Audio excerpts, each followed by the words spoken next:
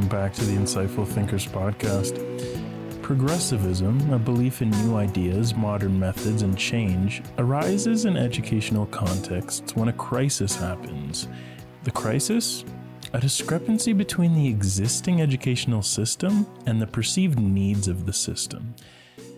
At this point, when theorists of education or educators realize that the system needs to be changed, they begin to devise new educational ideas. And this is what we're talking about today, the history of the progressivist movement in education and the various philosophies that built on one another to give us the educational system we have today. In some ways, this is a part two to last week's episode, but this one's more on the philosophies of education and how education was built on the backs of these philosophers, although we did discuss Plato and other philosophers in the history of schooling, but this one we're not really talking about the development of the institution of the school. We're talking more about the development of the philosophies on how to bring education forward. The sources of this episode were Darling and Norenbo, 2010 Progressivism. This is a chapter in the Blackwell Guide to the Philosophy of Education. And also Thomas, 2021 Education, a very short introduction. We used this last week in the history of schooling. Let's talk about a historical background on the progressive movement. Progressivism did not begin at a specific date, but it crept in during the 19th century and became the most dominant movement in education at the beginning of the 20th.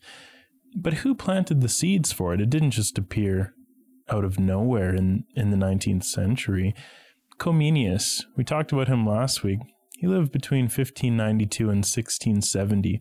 So he planted the seeds for progressivism all the way back in the 17th century. He presented one of the first logical and systematic plans for reorganizing the educational system. So that's why you see some overlap here. He's an influential person in the history of education. So he's talked about in the history of education and in the history of schooling, like we talked about last week. He advocated gentleness. He said, the teacher should be like the sun, always light and warm, bringing sometimes rain and wind, but rarely lightning and thunder. As mentioned in last week's episode, he championed universal education, so for all ages and for females as well. Which was revolutionary for the time. Comenius believed the child's nature was to be respected and that it should be left free to unfold and to grow while the child plays. He wanted to take steps to teach real things or science in the curriculum. Granted, real things back then are not the same as the real ones now due to the progress of the scientific revolution that was only just really beginning in Comenius's time. Either way, he started the push towards teaching kids these real things rather than mystical things. In a way, we have Comenius to thank, for better or for worse, and like it or not, for the instruction of science in schools. It really is unbelievable that he already was pushing for science to be taught, despite science essentially having just been invented in his own lifetime. He somehow knew that this new thing that was science was a way to get at the reality he wanted to teach. He's truly a visionary in this way. And I mean, he has to be, because the reason anyone's name from that long ago is still appearing in books and in podcast episodes like this one is because of that person's groundbreaking ideas and almost prophetic visions they need. They have to be way ahead of their time, and they have to truly be innovators from scratch, from seemingly no prior influence. To be remembered is not only to do what has never been done, but to think what has never been thought. And that's what Comenius did. But despite his incredible philosophical thoughts on progressing education forward, it wasn't until a couple hundred years later when the ball really started to get rolling. Rousseau was the one to do this with his 1762 work, Émile, or On Education. In Émile, Rousseau stresses that the educator needs a proper understanding of how a child's nature develops. This knowledge should then be used to consider what the child should be taught. So use the knowledge of how a child's nature develops to shape your teaching. The key question to Rousseau was not what I should say, is what Rousseau wanted us to focus on in education was not what we think a child should know, but what a child is capable of learning. According to Rousseau, children learn from experience, not from being force-fed facts. They are little scientists. They learn empirically, which means they learn from trial and error or from experience. Their open minds, according to Rousseau, are perfectly suited to learn from experience in the way that adults' hardened and flexible minds are not. This amazing insight is only now just being confirmed by brain research on plasticity, that researchers have found that children's brains are more plastic. It's at a time when you're a child, when your brain is removing synapses, it's rewiring, it's doing all these things, and it literally is like plastic. It can be shaped a little bit by experience, well, quite a bit by experience, actually. Whereas when you're an adult, it's actually the other way around. Your brain isn't reshaping quite as much. It's quite literally not as flexible, and your thinking is less flexible because of it. Rousseau was already thinking about this hundreds of years before we even knew about the function of the brain, let alone features of it like plasticity. This, like Comenius, is just a true insightful thinker who is so ahead of his time. He's thinking of ideas that haven't even been confirmed by science yet. Comenius is already implementing science into the curriculum before science has even fully taken shape. These are the visionaries we're talking about today, and definitely worthy of an in-depth analysis today. Rousseau later warns against the shallow assumption that children's thoughts and processes are the same as ours. He says that childhood has its own ways of seeing, thinking, and feeling. Nothing is more foolish than to try and substitute our ways for them. We can't apply our ways that we learn to children. We have to figure out how they think, because they have different points of view. So we have to devise new educational methods specifically for the child. This may not sound too groundbreaking because we're hundreds of years down the road, but Rousseau's assumption that children think differently than adults, it really was groundbreaking at the time. Although it is difficult to appreciate why we even need this idea in the first place, because it's so widely accepted, it simply wasn't considered before him. The very foundation, actually, of progressive thinking sprang almost entirely from his view of the child as different from the adult. But Rousseau wasn't without his own influences. In Rousseau's own time, his view of the child as a mini experimenter was in tune with the empirical take on philosophy of the day. Before empiricism, any question was simply answered with, "Oh, it's in God's will," rather than "let's find out the answer." And this "let's find out" approach, it didn't exist until the empiricist philosophers arose, who believed that knowledge could come from experience, from evidence, from trial and error, from experiments. This was the new view. This was the Enlightenment view. That Rousseau was one of the Enlightenment thinkers, but he was actually influenced. His ideas on education, of treating children as mini experimenters so that they can gain knowledge from experience, actually came from the early empiricists like Locke. So that brings us to John Locke, the most influential of all the empiricist philosophers. He published his book, Some Thoughts Concerning Education, in 1693. This was actually a few decades even before Rousseau's Émile. Hence, Locke was the one who provided the intellectual foundation for Rousseau's view of the child as an experimenter. We talked about how Rousseau provided the intellectual foundation for the progressivist movement. Well, his foundation was actually built on Locke's ideas. Locke's genius was in his recognition of the child as being ready to learn by discovering knowledge. According to Locke, the tractable child gains knowledge from experience rather than acquires it from authority or the divine authority, or knowledge is simply instilled inside of you from God or from purely from nature, and it's just naturally there. It actually comes from experience, according to Locke.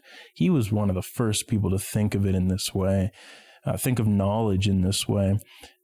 This was a really new way of thinking of how a child learns, because according to Locke, children's minds are blank slates.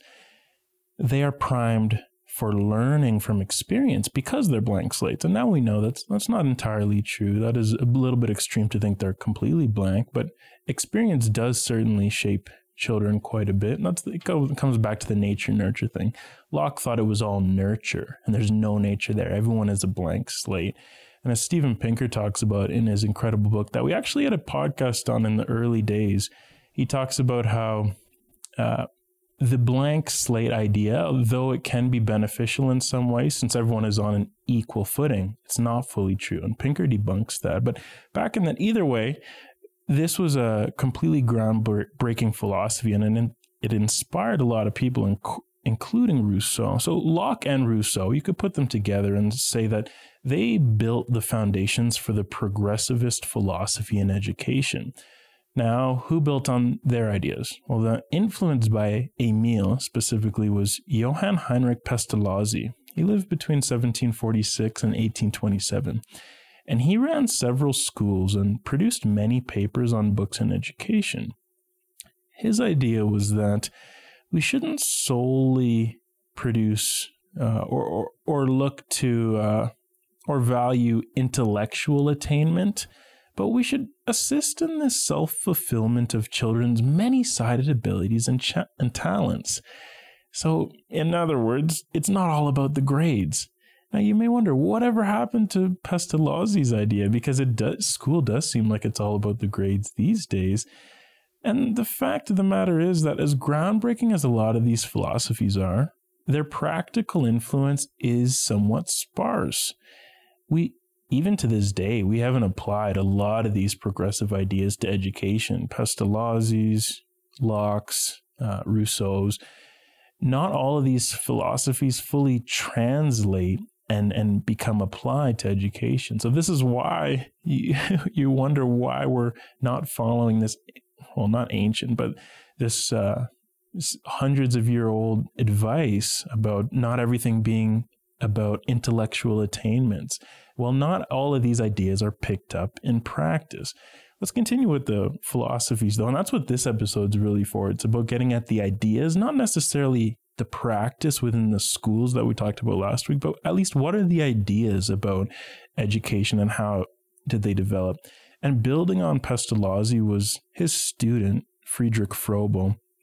He started edging things forward in the progressivist movement too. He wrote The Education of Man in 1826, the year before Pestalozzi's death. He was actually the one who coined the term kindergarten, actually. So by this, kindergarten, quite literally, it is like a garden for children. He meant for early education to be like a garden of children where they develop together and grow. He stressed creative activity and play and sought for education to be something that takes place in the entire lifespan as well, from birth to adulthood. We talked a little bit last week how it hasn't always been like this. Then we come to John Dewey, and we're going to finish with John Dewey because he's the most influential, he's widely known as the most influential educational philosopher of the 20th century. And we're in the 21st now, so it's yet to be seen who's going to be the foremost philosopher of education in this century. So we have to really stop at Dewey. In an echo of Locke, 200 years before, Dewey thought of the child as a scientist too. He said this, he said, "The native attitude of childhood, marked by curiosity, fertile imagination, and love of experimental inquiry, is near to the attitude of the scientific mind. The natural children's mind, full of curiosity and brimming with imagination, is just like the scientific mind." So he kind of finds a parallel between life and science. Dewey wanted to replace the prevailing view that knowledge could be uncovered as a definite and permanent truth with a new understanding that knowledge is relative. According to Dewey, the view that the world was eternal and unchangeable was mistaken. So his idea was that the aim of education was to teach children to live and to thrive in an ever-changing world, not a world that is immutable, but one that's always changing. And to do this, he sought to teach children in a scientific manner. To Dewey, doing science in school was actually like a microcosm for a child's daily life. He believed there to be no difference between science and day-to-day experience because both are problem-solving situations where we continuously reconstruct our experiences to form knowledge. He found these parallels between life and science. So schools under Dewey's philosophy should not just be places where are not just places where children learn to solve problems of daily life. They're places where life itself is taking place. Now, a knock on Dewey is that his writing is sometimes marred with vagueness, ambiguity, and inconsistency when it comes to actually putting his ideas into practice.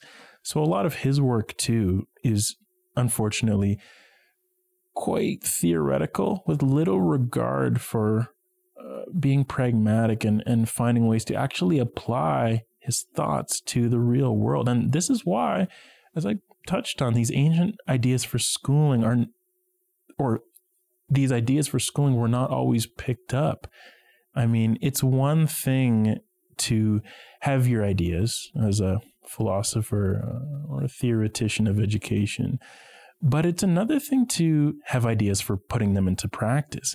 And it's another thing still for it actually to be put in practice in any type of a systematic fashion. So there are a lot of steps between having the idea and putting it into practice. So sometimes things get stuck with the idea, like what happened with Pestalozzi.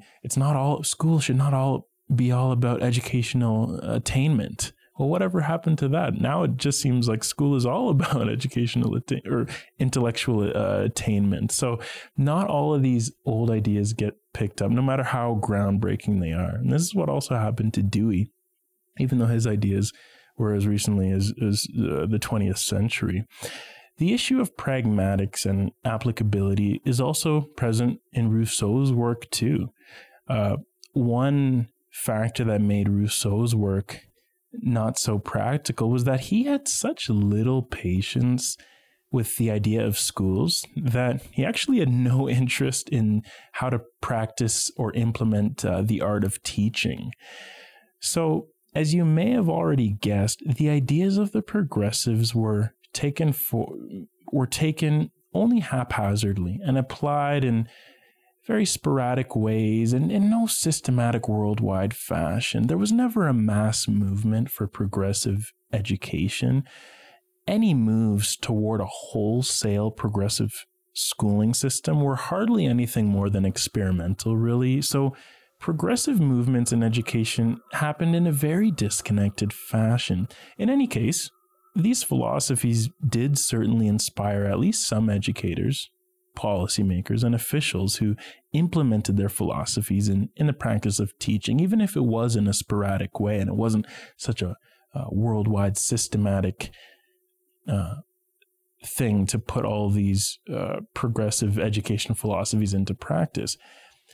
Now, even suggesting, though, that anybody really took these ideas to heart and put them into practice is not so straightforward, because it is difficult to quantify the direct impact of philosophy on practice.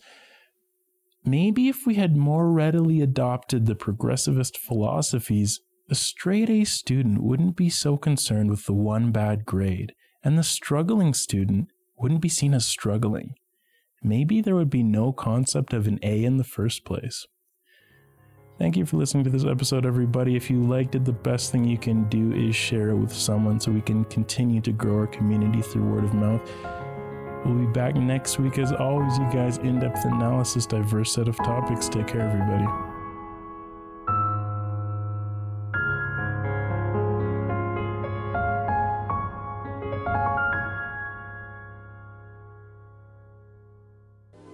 This podcast is a production of Insightful Thinkers Media.